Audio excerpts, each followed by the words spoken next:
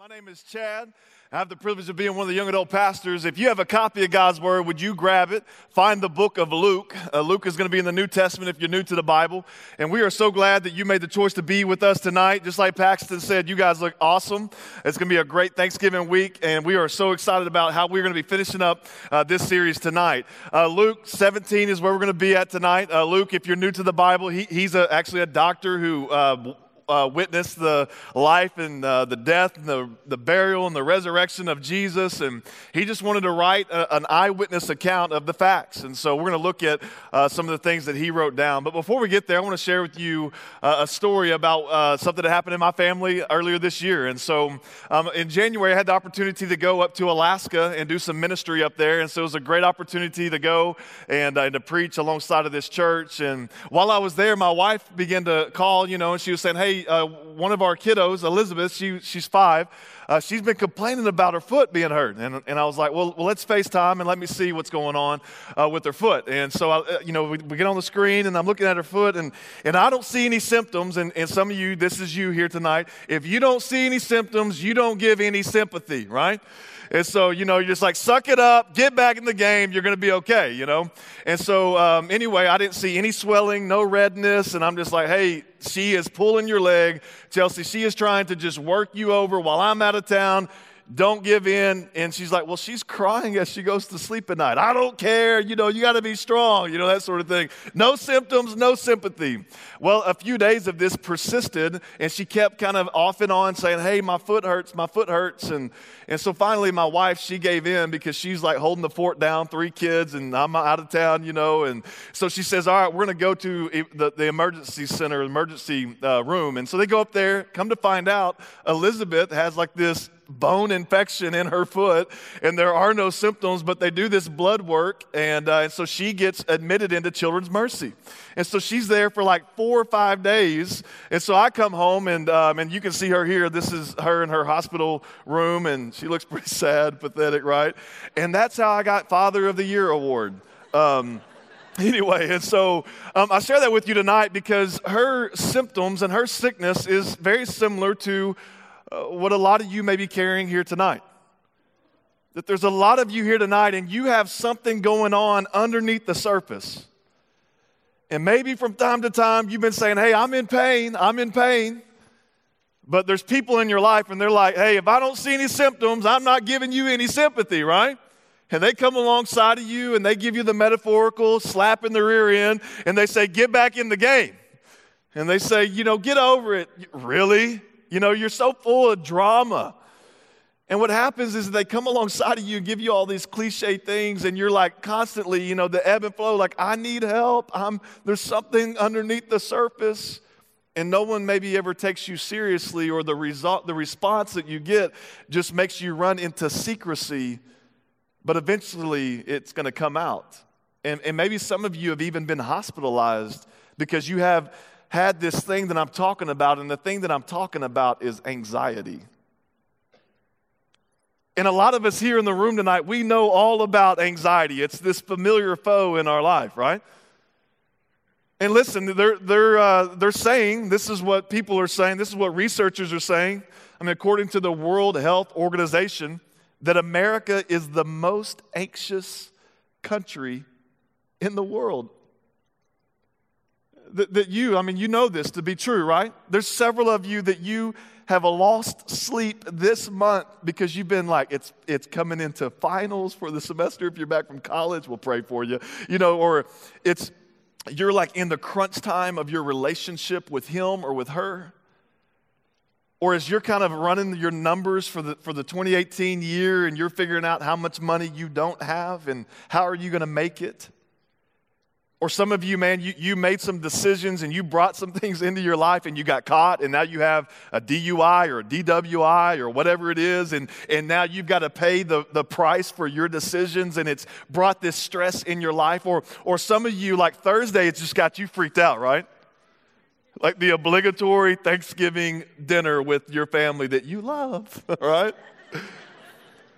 And you're already starting to get anxious about what's going to happen on the day of thanks.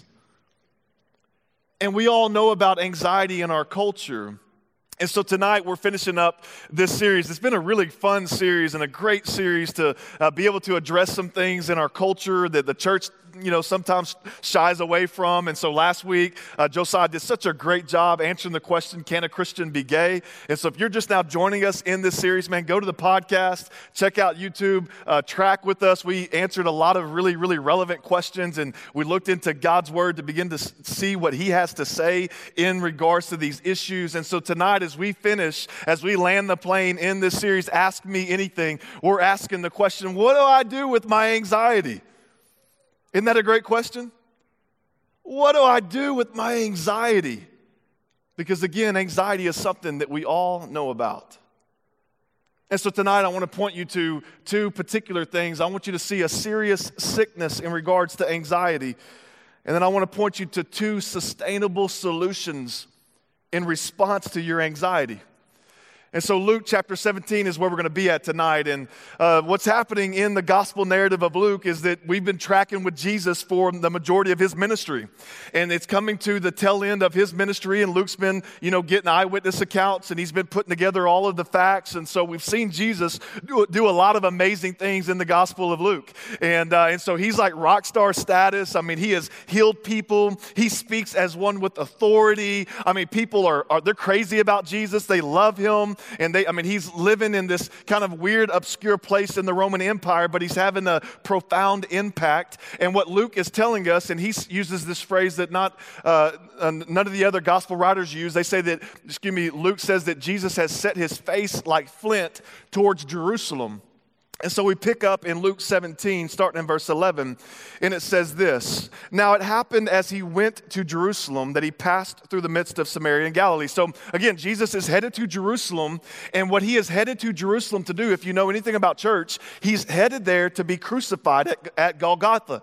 He's headed there to die on a cross. And so this is his mission that he has been sent to accomplish. And so if anybody, if that was your mission in life, he has the blinders up and he is headed to Jerusalem. But in order to get there, he's got to pass through Samaria and Galilee. In verse 12, it says this: Then as he entered a certain village, there met him 10 men who were lepers, who stood afar off. And they lifted up their voices and said, Jesus, Master, have mercy on us. So when he saw them, let's just stop right there. Now, I love this because Jesus is headed to Jerusalem to die on a cross, right? He has got a mission to accomplish. And for a lot of us, if we had a mission to accomplish that was the salvation of the world, we ain't got time for interruptions, but not Jesus. This is just kind of a sidebar. This is for free. Listen, ministry is defined by interruptions. And so listen, you've got to be able to be interrupted, but you also have to be willing to interrupt someone. Ministry is defined by interruptions. And so we see this in Jesus' life right here. The principle is that Jesus is not so busy that he can't make time for people. He's not so focused on getting there and getting that thing that he can't see the people that need him along the way. And so my challenge to you, don't get dazed and confused in the holiday haze, that you miss out on divine opportunities that God has placed in your pathway. It's not wrong to go shop on Friday, all right? That's not a wrong thing, but you need to begin to see the people around you. And I know you got a mission to get that computer or get that dress or get that gift, but don't lose sight of an interruption that may be an opportunity for you to impact someone's world. And then maybe you might have to go and interrupt someone. And we see this in Jesus' ministry as well, that he's not too timid to interrupt someone. Ministry is defined by interruptions. But we get back in the text in verse 14, it says, So when he saw them, this is what Jesus said to them, Hey, go show yourselves to the priests. And so it was that as they went, they were cleansed. If you're taking notes tonight, I want you to write this down. A serious sickness.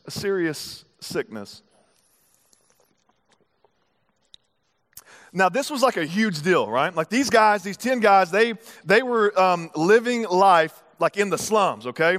If you had leprosy back in the day, people didn't know what to do with you. Now, leprosy today, it's a curable disease, but back in the day, people were freaked out by leprosy. And so here's what they did. By law, they ostracized them to the outskirts of the community. We find this in Leviticus 13. This is an Old Testament book, a lot of laws in there. And here's what it says in regards to the lepers. It says in Leviticus 13:45, now the leper on whom the sore is, his clothes shall be torn, so you got to tear your clothes. His head bare, you got to shave your head, and you shall cover his mustache. I don't know why. Maybe mustaches are creepy when you're a leper. I'm not real sure, okay? All right, my wife would want me to, if she don't like mustache. Anyway, so you've got to cover your mustache, and then here's what you got to do. When you see somebody, you ain't got to be like, hey, what's up? You got to say, unclean, unclean. And basically he's saying that you've got to go, warning, warning. So you have to cry out, unclean, unclean. Verse 46, and he shall be unclean. All the days that he has the sores, he shall be unclean. He is unclean. The word is unclean. We get it, okay. And he shall dwell alone, and his dwelling shall be outside the camp. And so if you had leprosy back in the day, this was your lot in life.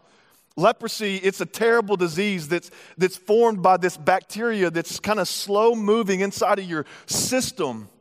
It can be cured, but back in the day it couldn't. And what happens is that you begin to become comfortably numb to certain things, so much so that you maybe injure your finger and then you lose a finger because you can't feel the injury. That eventually leprosy, it will cause you to lose your sight, and it devastates the quality of your life. It literally, back in the day, if you had leprosy, you just had to resolve to manage this disease. And maybe you're asking, Chad, why are you spending so much time on leprosy? Because leprosy in this story, I think, can communicate something that is equally devastating in our day that you maybe are being gripped by, and it's anxiety. It's a serious sickness. That anxiety, like leprosy, it's slow growing, is it not? Like you don't just wake up just like gripped by anxiety, right? It's just a little stress here, a little stress here, a little stress here, a little stress here. And then they said this, and I really want this, and I didn't get this, and now I'm worried, and then I don't know if I'm going to lose this, and it's just kind of slow moving. And what happens is when anxiety moves in and it begins to set in your life, you begin to get numb to certain things in life. And then you try to numb your anxiety by numbing it with other things. And you begin to lose sight on what God wants to do in your life. And so often, anxiety leads you to a place where you just want to be alone. And so anxiety, I think, is a great correlation to leprosy. But where does anxiety come from, right? Like, I don't think there's one simple source in which we can trace back anxiety to. It's really this cocktail of chaos that comes into our life, right? And so I don't know that it could be a combination. Maybe you could resonate with this one. We'll just start with materialism. Materialism. Most of us, we don't know that we're materialistic. But newsflash, we're Americans, okay? Most of us. And if you're an American, more than likely, you've got materialism in your bag, okay? It's just part of what we do. But it's not a great thing of what we are. One expert, he is a materialism expert. His name is Tim Kasser, and he says this, that people who made money and possessions a priority generally experienced more unpleasant emotions, a greater incidence of physical ailments, such as headaches and stomach aches, and less satisfaction with their lives. That maybe the reason why you have so much anxiety is that you think that something is going to satisfy you. And we fall into this trap all the time, right? Like if I get those shoes, if I get those shoes, like those throwback Reeboks that just hit the mark, if I get those, right? Or if I get that jacket, if I get that new one that's just everyone wants, or if I get that bag, if I get something from Coach for Christmas, hallelujah, I'm about to, 2019, better look out, right? And you start thinking, if I get that car, if I get that phone, if I get that thing. And so we are a part of a $1 billion industry called Black Friday and Cyber Monday. Some of y'all are ready, right? You're ready for the Cyber Monday deal, right?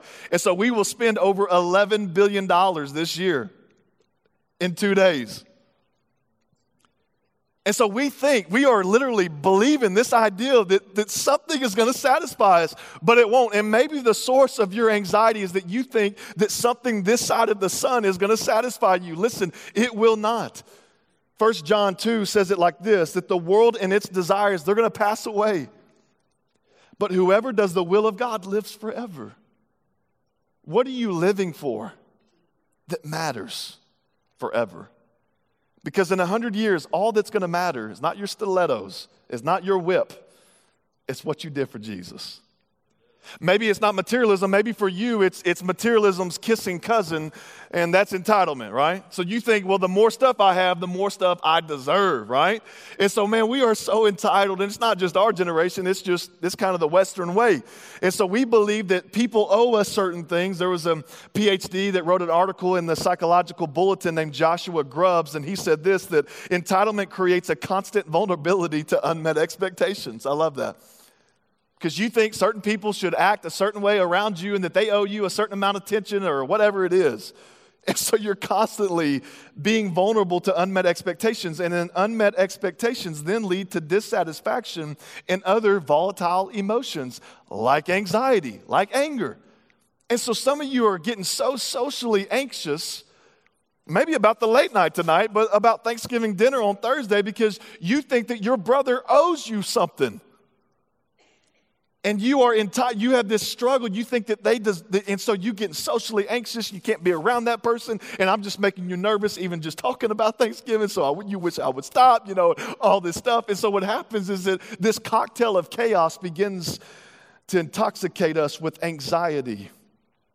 Or maybe it's that you're listening to your lizard brain. Your lizard brain. You have a lizard brain? Your lizard brain, that's kind of a nickname for the limbic system in your head. It's one of the most basic parts of your brain. It's called the lizard brain because basically that's all a lizard has to work with, all right? And so this nickname that's the lizard brain, you could think of it like this. It's like your personal freak out zone, okay? Some of you are like, man, you got a big lizard brain. You're always just stressing me out. You stress me out, right? Don't look at them, but blink at me if you're standing next to them or sitting next to them, right? Now, it does help that you have this lizard brain, this part of your brain. And it controls a lot of the involuntary things that you do, like breathing or making your heart beat. And it can save your life when you're faced with real danger, like a bear attack or something. But your lizard brain is activated way too often in our society. Let me explain. It's the part of your brain where excess worry and fear and anxiety come from. This is your lizard brain. And what happens is that you listen to your lizard brain. And your lizard brain is constantly shouting at you, you're not going to make it. Or you need that drink. Or you need that woman. Or that man. Or you're not enough. Or you're going to run out of money. Or you don't have what it takes.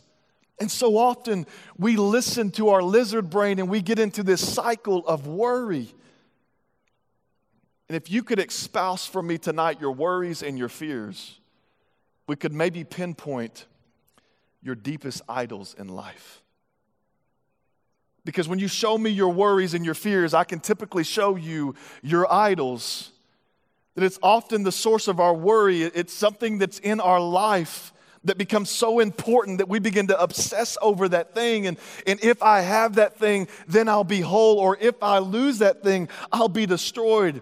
I wonder, what's the source of your worry? What's the source of your fear? Is it a fear of your career advancement or lack thereof? Is it a fear of staying single for the rest of your life? Is it a fear of not being liked, or a fear of missing out, or not making the grade, or losing your job, or not even being able to afford to finish school? And listen, if you're listening to your fears, let me preach a little bit that the Word of God has something for you tonight. That John, the guy that was there when he saw his best friend be crucified on the cross, he said it like this, that there is no fear in love, but perfect love, the type of love that dies for you, that dies for the sins of the world. It casts out fear, that fear and love cannot coexist. And so we need to proclaim and reclaim the promises of God over our worries and over our anxieties tonight. And the moment you begin to question whether or not God loves you is the moment that you invite fear. And listen, you may be putting more faith in your worry, more faith in your fear than you are in the finished work of Jesus on the cross that demonstrated while you were yet a sinner, a worrier, filled with anxiety, a lust-filled pervert, he died for you to demonstrate his love for you. And that love has been demonstrated in time, in history. It's not some ethereal ideal. We look back through the lens of history and we see it taking place, and that is the demonstration of his love for you. So you punch your fear or you kick your worry in the teeth because there's a God that loves you. And the perfect love that he demonstrated on the cross, it casts out fear. And this anxiety, it's like modern day leprosy, man. It makes us numb to the promises of God. It makes us blind to the amazing things that he has done. And it devastates our quality of life. Listen, some of y'all need to hear this tonight. God is for you. God is for you. No weapon formed against you will prosper. If God be for you, who could be against you? In my Bible, I read in Romans 8:28 that he's working all things together for the good of those who are called according to his purposes. And listen, if you are called according to his purposes and you've declared Jesus as your Lord, it may not be good in your life. But if it ain't good yet, then it ain't done yet. And God is working some things together in your life. But so often we equate hope with happiness, right? And we think everything's got to be hunky-dory in our life in order for us to have hope. But sometimes you still hurt in the midst of hope. And sometimes anxiety, it grips your life. I remember when I was 16, this was the first time in my life I really would say like I could pinpoint like this. You know, anxiety is an invisible thing that we feel. I don't know if y'all know what I'm talking about. But I remember when I was 16, I felt it like I was gripped by this worry and by this fear and by this anxiety. Like we weren't going to make it. Because my mom, she comes to me and she says, hey, it was this time of the year. Your dad is in jail. We're dependent upon his paycheck to pay our rent. It looks like we're not going to have a Christmas. It looks like we're going to have to sell our house. And it looks like everything that we know as stable is unraveling. And so I remember in that moment, like God had already begun to work in my life. And I remember thinking, oh my goodness, Mom, you're working 3 jobs. You're hustling. Dad's in jail. And I'm working for $5.15 an hour at Cavender's Boot City, right? Holla at your boy, making that cheese, right? It's shredded. Anyway, and so I come in and I put my paycheck down on my mama's nightstand because she was working nights. And we did everything that we could do. People gave us money, but it wasn't enough. And we lost everything. And I had a decision to make in that season of anxiety. How am I going to respond when life gets lifey? And I remember this person giving me these memory verses. Don't you love Christians that do that? Hey, you didn't memorize this? You know, it's going to help. And you're like, give me that sheet. I need some money, man. I don't need no Bible verse, you know. And so I took that sheet and I looked at it. And the second verse was this, Matthew 6:33 and 34. And in the pit and in the dark despair of my anxiety, this is what God spoke to me. But seek first the kingdom of God and his righteousness, and all things will be added to you. Therefore, do not worry. Worry? God, I'm worried. Don't worry. Don't worry about tomorrow. You sure, God? How are we going to make it? Don't worry about tomorrow, Chad's what he told me before. Tomorrow will worry about its own things. Sufficient for the day is its own trouble. And God's word met me. This is the first time where God's word became alive to me. You know that God has a book that he's written, and his word is alive. It's sharper than any two-edged sword, and he wants you to access his word and begin to apply it into your life, and he can mediate your situation. He won't deliver you from your despair, but he has promised to deliver you through your despair, that you need to seek first his kingdom and his righteousness. Don't worry about those things that you've been worried about. And I don't want to oversimplify this, but listen, I do want to be clear that anxiety, it's a sin. Anxiety grieves the heart of God. He tells us don't worry about it. And anxiety is one of the greatest strategies of the enemy to distract you from your destiny. And so Satan, he will allow you to get stressed out, to get you so divided so that you'll miss out on the mission that God has called you to live. And so here's what happens. I think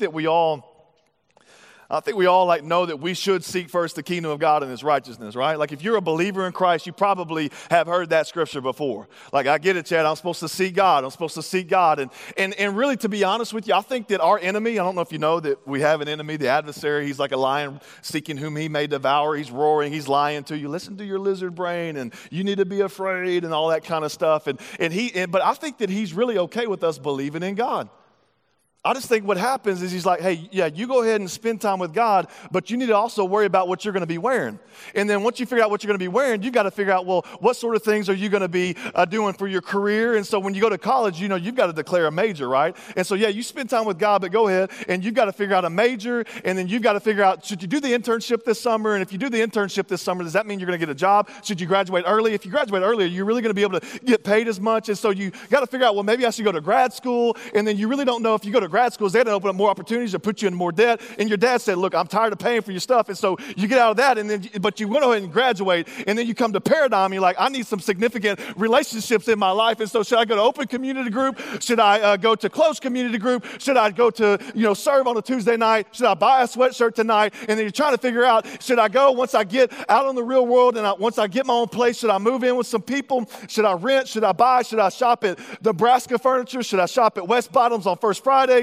And then you meet a pretty, pretty girl when you come to Paradigm, and you're like, oh, is she the one? And you start asking that question, is she the one? And you think, well, I got to start going on some dates now, and then we got to go get some coffee. We've got to have some intentional conversations, and then people are telling me what I need to do. And then what happens is that you finally get engaged, and engagement's a stressful thing, is it not? You got to hire a photographer, you got to spend all that money. But then once you get engaged, then comes the marriage, and you got to plan the wedding, and there's all these invitations, and there's all these people that you really don't want to invite, but you hope that they come, so they'll give you money. And then once you get married, you got to start thinking about your children, and you got to start thinking about all of these things. And what happens is that you get stressed out about all these things, and somewhere along the way, you didn't intentionally quit spending time with God, but somewhere along the way, it just became something that you just didn't do.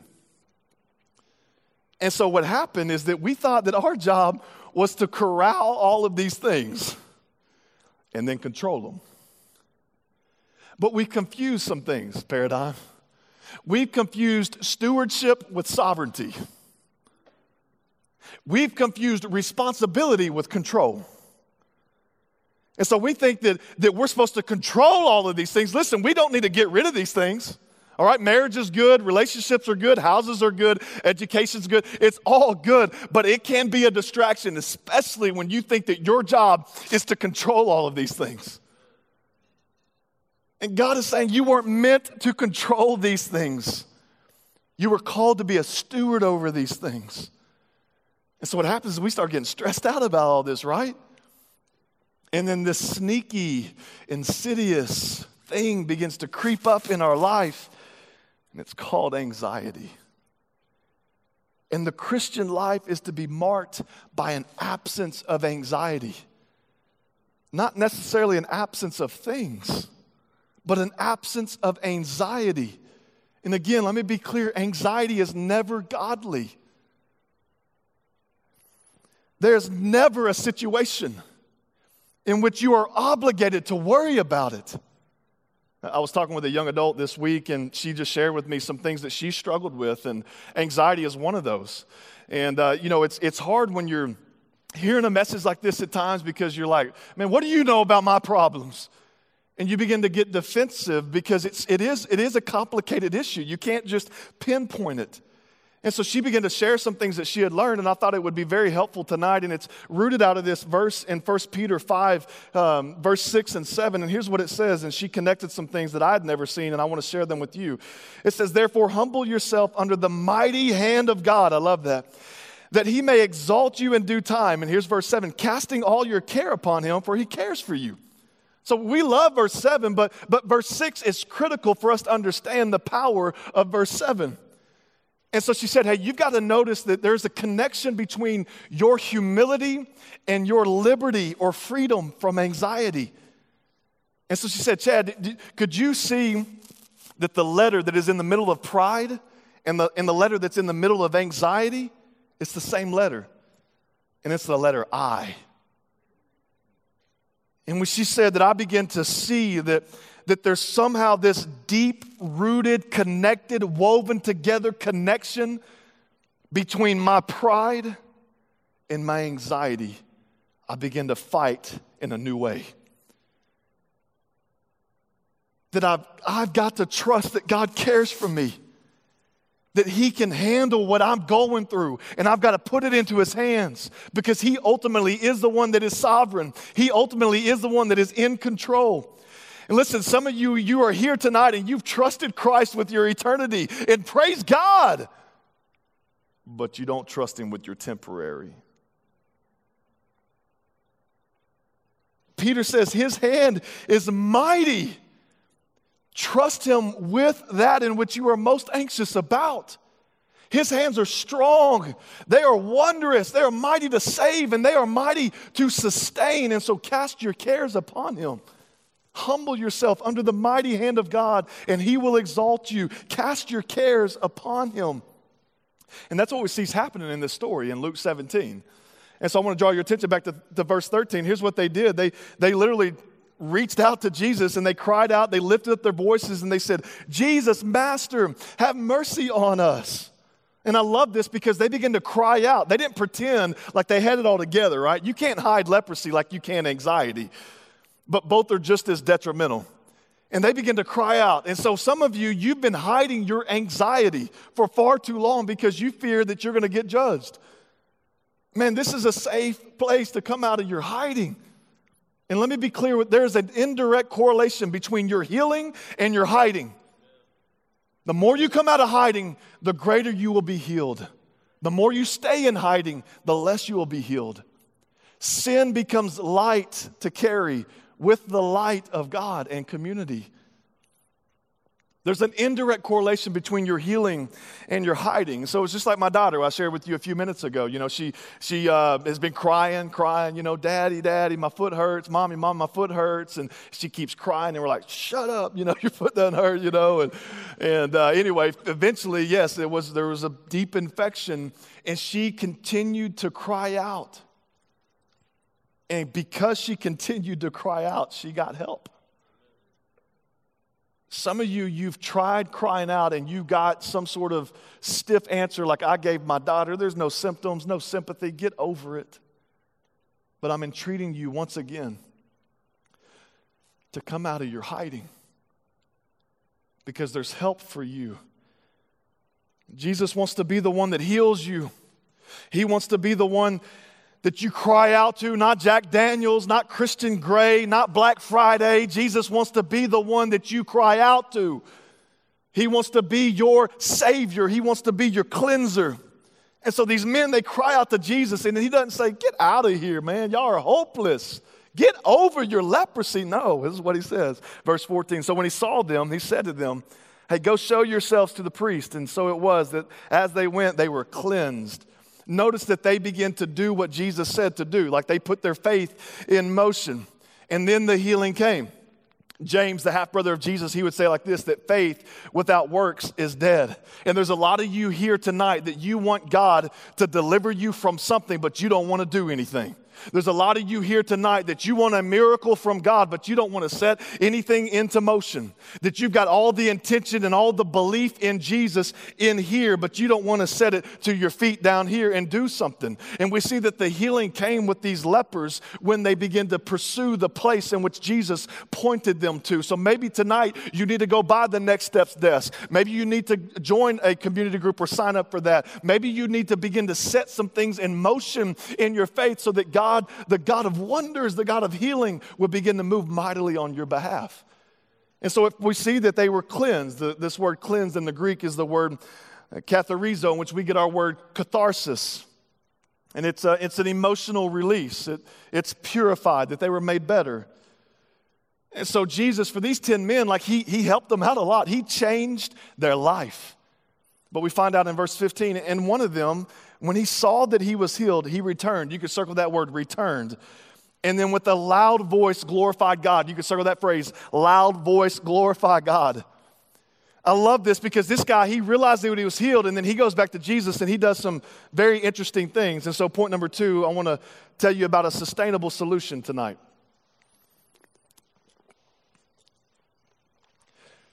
Now listen, I'm not opposed to a catalyst in your life. Maybe you need to go see a professional if you have anxiety. I'm not a professional doctor. I cannot prescribe you anything. Maybe you need to get a prescription. Here's what I would encourage you to do is to pray over your prescription, because God is the God of common grace that gave us those chemicals, but that's not a sustainable solution for the majority of you. Or maybe you need to go see a counselor that can begin to ask probing questions so that you can identify a source of the stress that's causing anxiety in your life. But I want to point you to 2 things that this one particular man did that I believe can be a sustainable solution. A life of freedom from anxiety. A life of liberty, not a life of living on the outskirts and hiding with a lifelong sentence of some sin that is gripping you.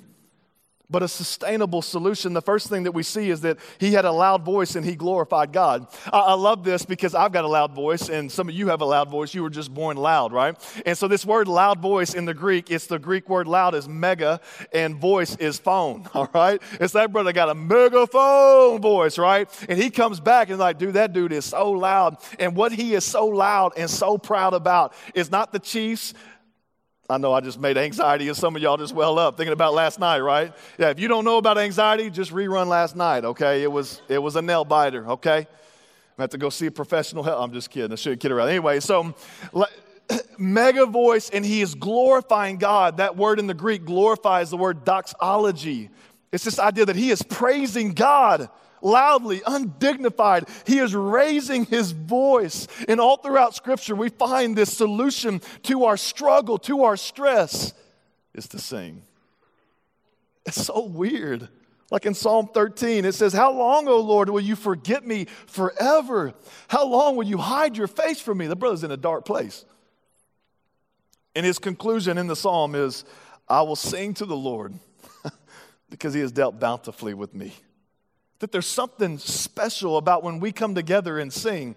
Time Magazine, they released an article, and here's what they said. Group singing has been scientifically proven to lower stress, relieve anxiety, and to elevate endorphins.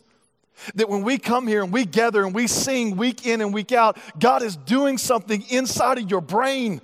He's allowing you to connect with one another, connect with God, and He is taking down your stress, and He is increasing the endorphins that you need to have happiness and well-being. You're not here to come and perform. You get to walk in, and these people do such a great job week in and week out to set the stage so that you can declare your praise loudly to God. And God does something special.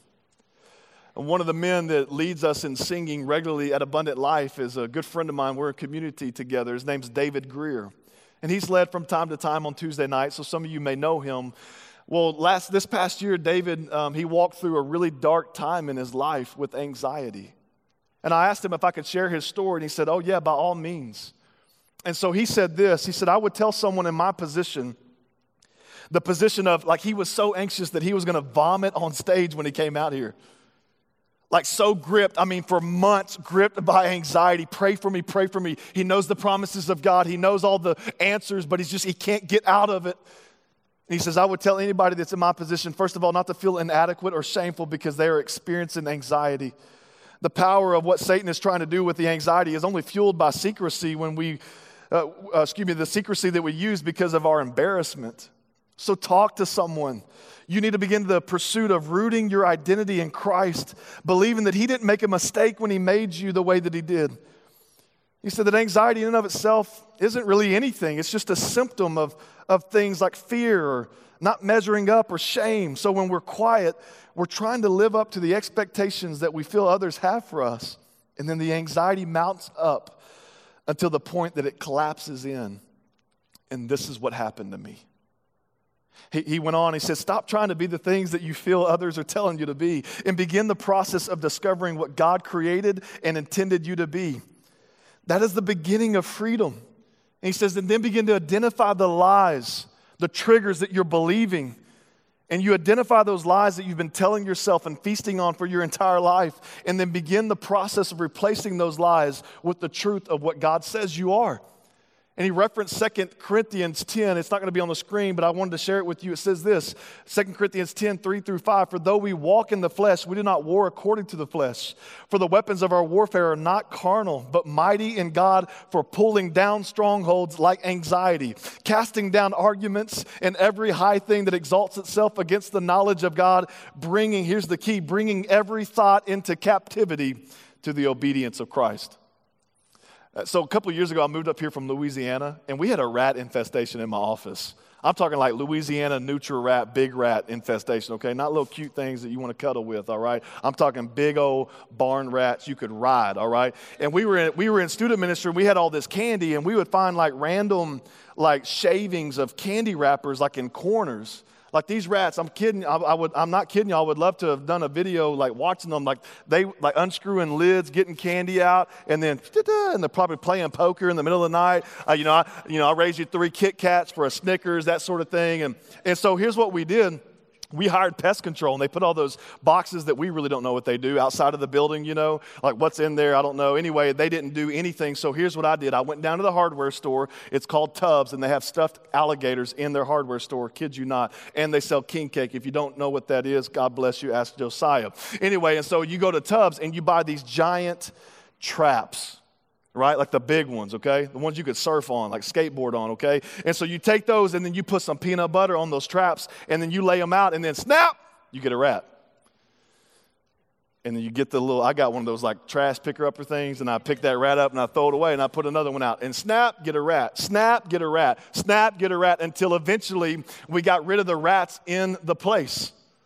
Some of you are like, Chad, why are you telling me that? See, here's the point. If you're going to beat your anxiety, you're going to have to make a decision to put out a lot of little traps and get ready to battle the rats in your life, the lies. And you're going to have to take your anxiety captive. What if I don't meet this quota this year? What if I don't pass this test? What if I don't get in? What if I don't measure up? What if they don't like me?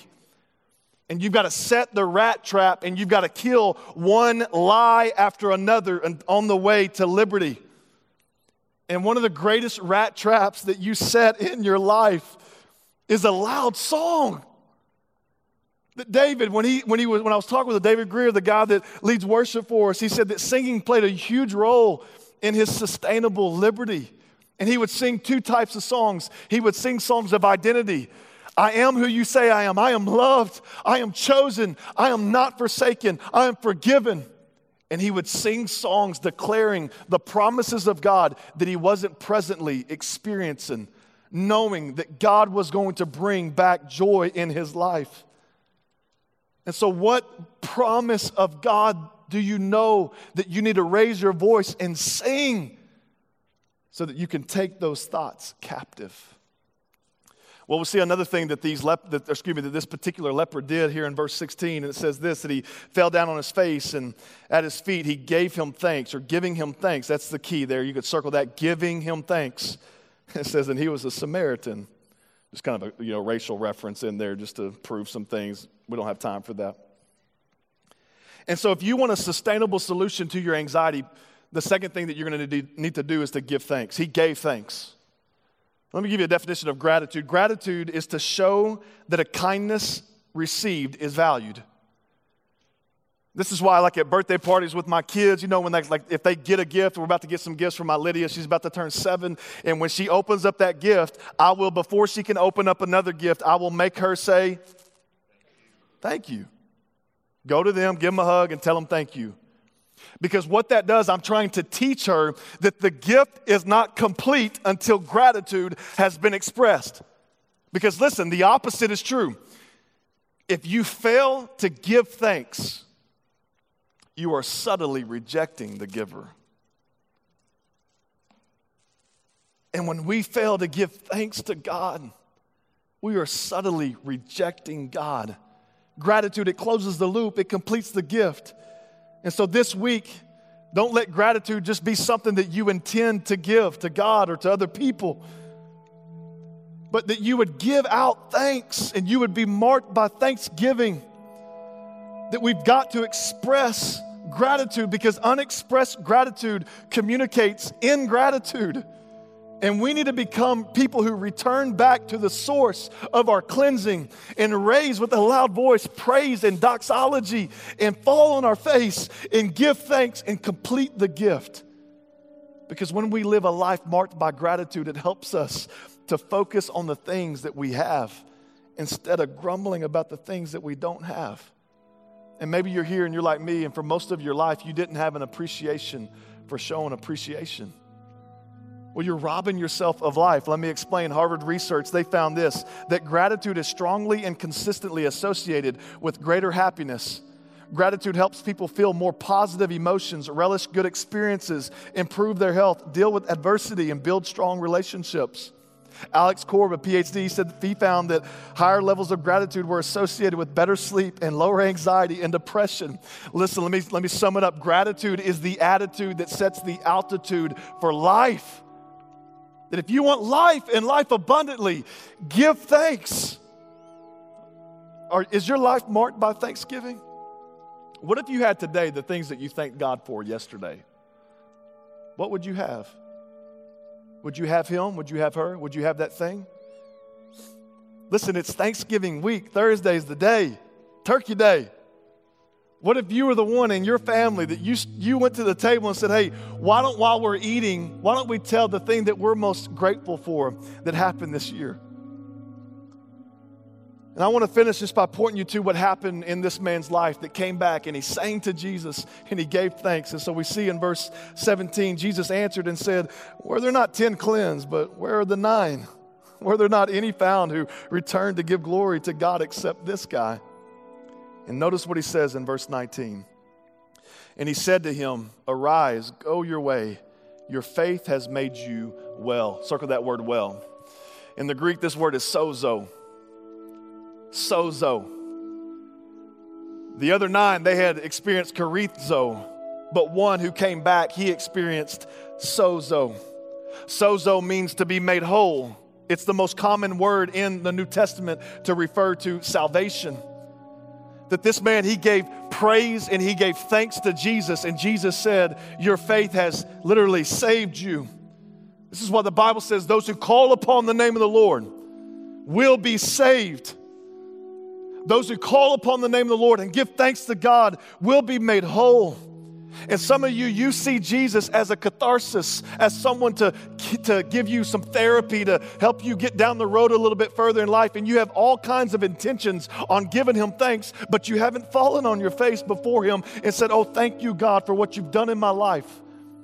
And if you have failed to give thanks to Jesus for his salvation and him changing your life, then you may not have experienced salvation. Because it's decisions, not intentions, that determine our destination. What are you thankful for? See, at the end of the day, you can tell a lot about a person's life by what they're grateful for. Because what you appreciate exposes what you love. And what you love exposes what you live for or what you worship. Do you have an appreciation for all that God has given you in Christ Jesus?